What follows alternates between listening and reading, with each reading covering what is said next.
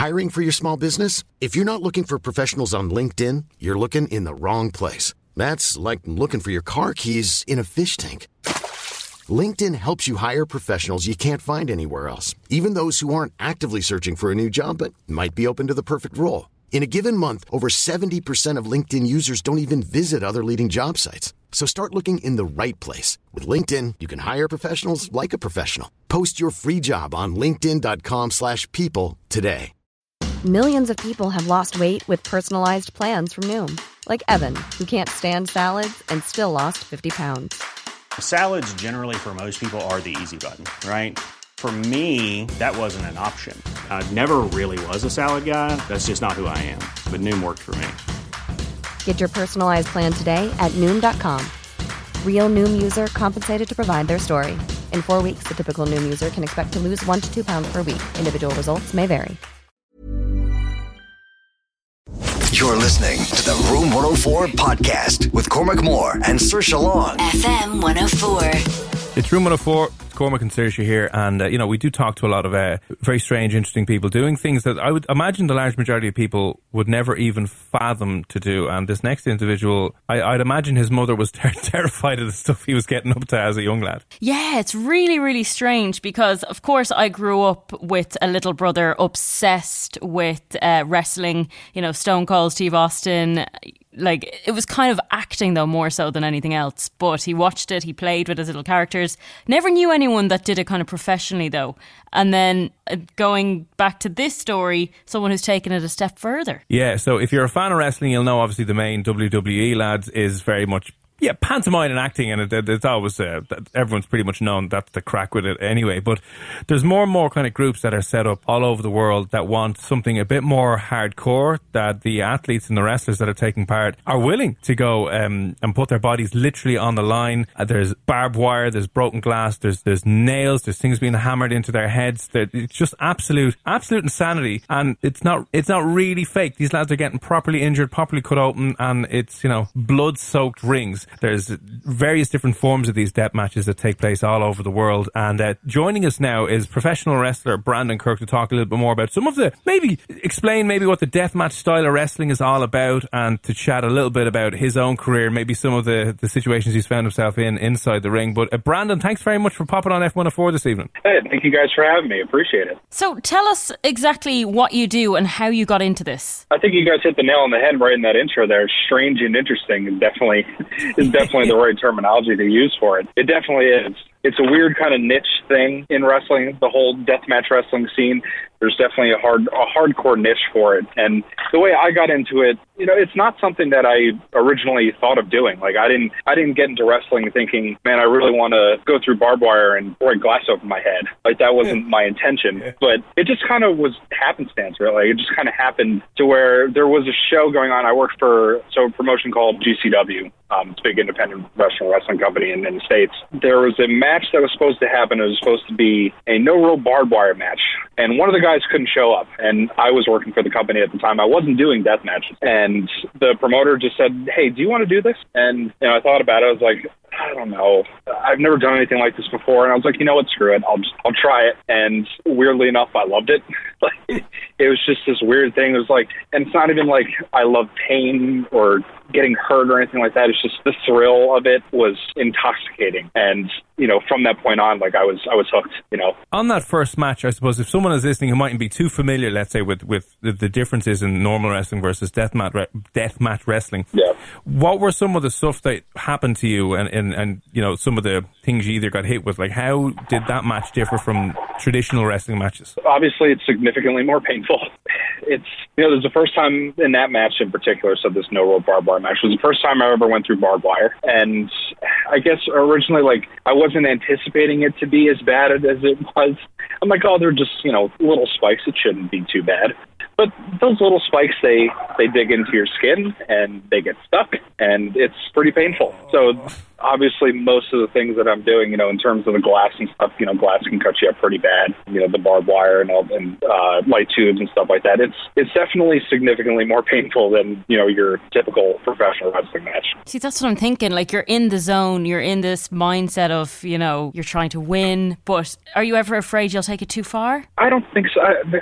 I think it's just, at the time, it's the adrenaline. Like, I hate to say that I feel invincible, but in the moment, you kind of do. Because I feel like the more you worry about, taking it too far or potentially getting hurt, obviously you have to be precautionary and, make sure that what you're doing isn't going to get you severely injured. But when you're in the moment and that adrenaline is flowing, like, you almost don't feel it. And, once you can get over that hump of, if you guys have seen, obviously, the Vice documentary about CZW and Tournament of Death, Connor Claxton, one of the guys that was interviewed, said it best. Once you get over that hump of anticipation of what you're about to go through, then it's smooth sailing from there. Yeah, and I've seen that. I remember him saying that in that Vice documentary. And if you haven't seen it, and if you're listening, do check it out, because it just opens your mind up to a completely different world, and just a fascinating perspective on it. And you'll see there's guys smashing through glass, barbed wire. I've seen you as well in a wrestling match where you're, bouncing fluorescent light tubes off people's heads and using a cheese grater.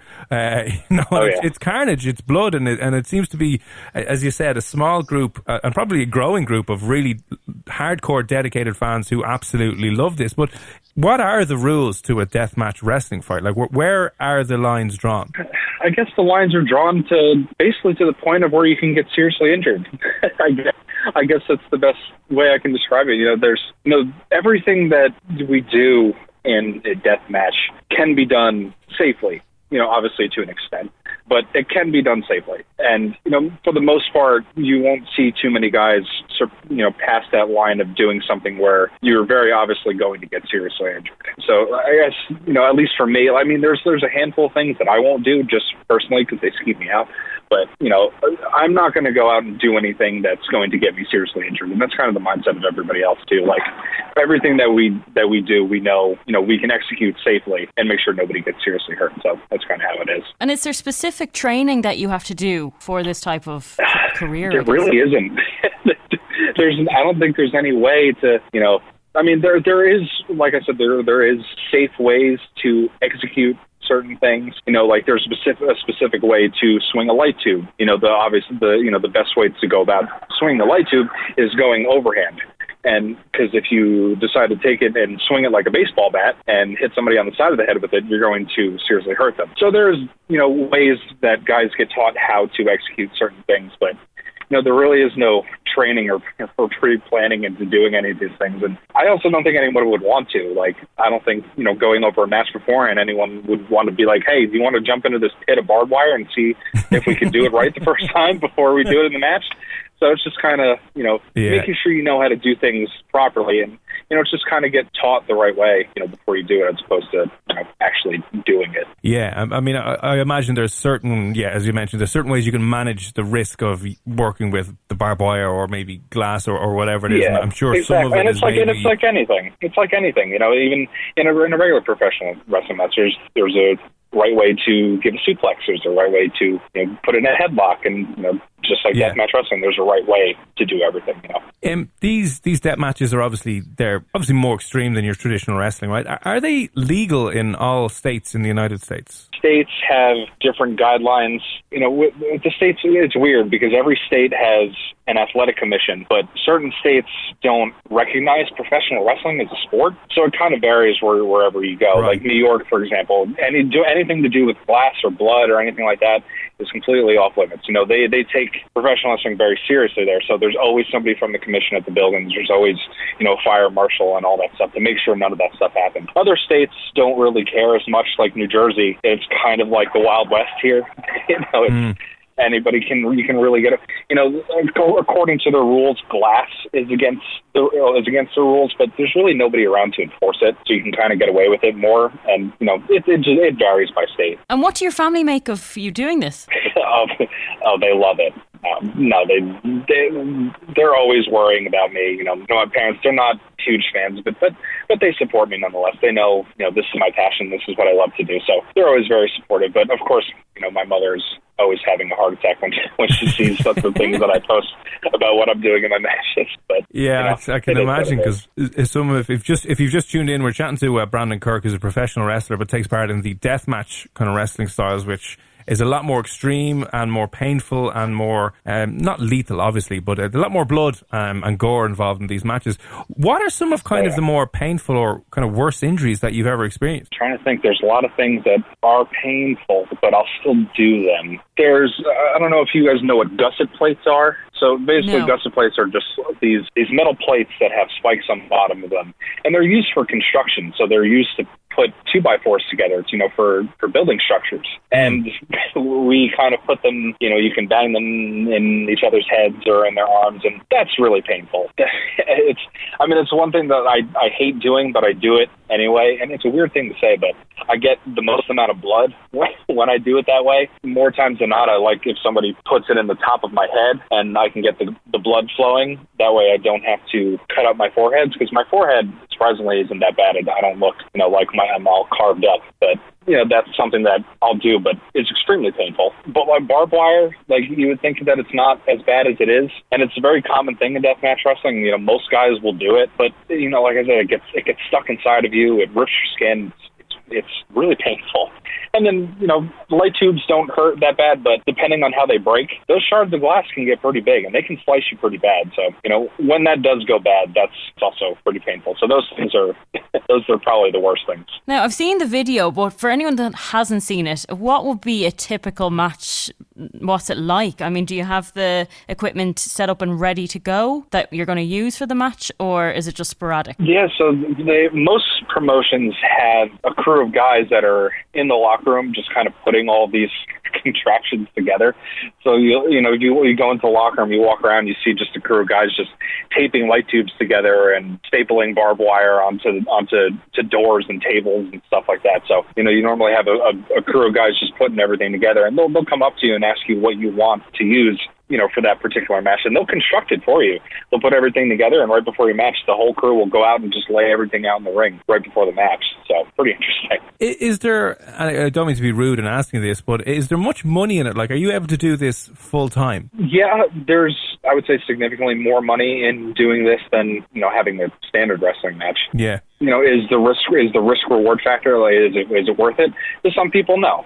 Some people, no, I don't want to get scarred up or anything like that. The scars don't bother me, so that's not a big deal. And, at least to me, I feel like I'm relatively good at what I do. So to me, it is worth it, making that extra few $100s to do a match like this. It's worth it to me. And I could, make a full-time living off of it. I don't really at this point, because, it's hard to do this type of match too often, because, eventually your body, it's going to catch up with you. I'm lucky if I do maybe 1 or 2 death matches a month. And, besides that, I keep it to, my standard wrestling matches. My body wouldn't be able to handle doing this, every weekend, So I guess it is a newer version of wrestling as such. So do you hope that this expands to other countries, or are you kind of happy? I hope so. Small? I hope so. I mean, I do enjoy the fact that it is a little niche type thing, to where it almost feels like an underground kind of thing. It feels like Fight Club, because when you go to some of these grittier type venues and you're in a barn somewhere, but you got 200 crazy, rabid, bloodthirsty fans hanging out. It feels like it's its own thing. But then on the other hand, I would like for it to be more universal, because, wrestling is like flavors of ice cream. There's regular wrestling and comedy wrestling and all this stuff. And I would like for it to be a more universal thing and something for people to appreciate, I would love to see it on a grander scale and people actually appreciate the things that we do besides the little niche crowd that we have. Yeah, I'm always wondering as well, though. I'm not sure if, I know there is wrestling that takes place here, but I'm not sure if the deathmatch style of wrestling actually takes place here. The only reason I can think of is our insurance cartels would have a conniption and would probably never, ever be able to insure anything like this. I can imagine. Yeah, I don't know if I could sit through a match either. I mean, if I was going out with you or married to you, I would be just so nervous all of the time. That's how my wife is. She's the other day I actually had a match on Saturday where I did some crazy stuff, and she's at home sitting, watching it on pay-per-view and just texting me as soon as I come back, texting me. It's like, you're crazy. Why do you do this stupid stuff? She's just going she's going crazy. I mean, she's just as supportive too, but it obviously makes her a little nervous, some of the things that I do. Yeah, I can imagine. Well, yeah, jumping into barbed wire and glass and cheese graters and light poles and everything being bounced off your head. I'm sure she's not. I'm sure sometimes she feels like she wants to do that to you because you've stressed her out so much. She's just like, give me the light thing, smash. Oh yeah, because I would say that she's actually more mad at me than anything because she's the one that's got to clean me up when I get home.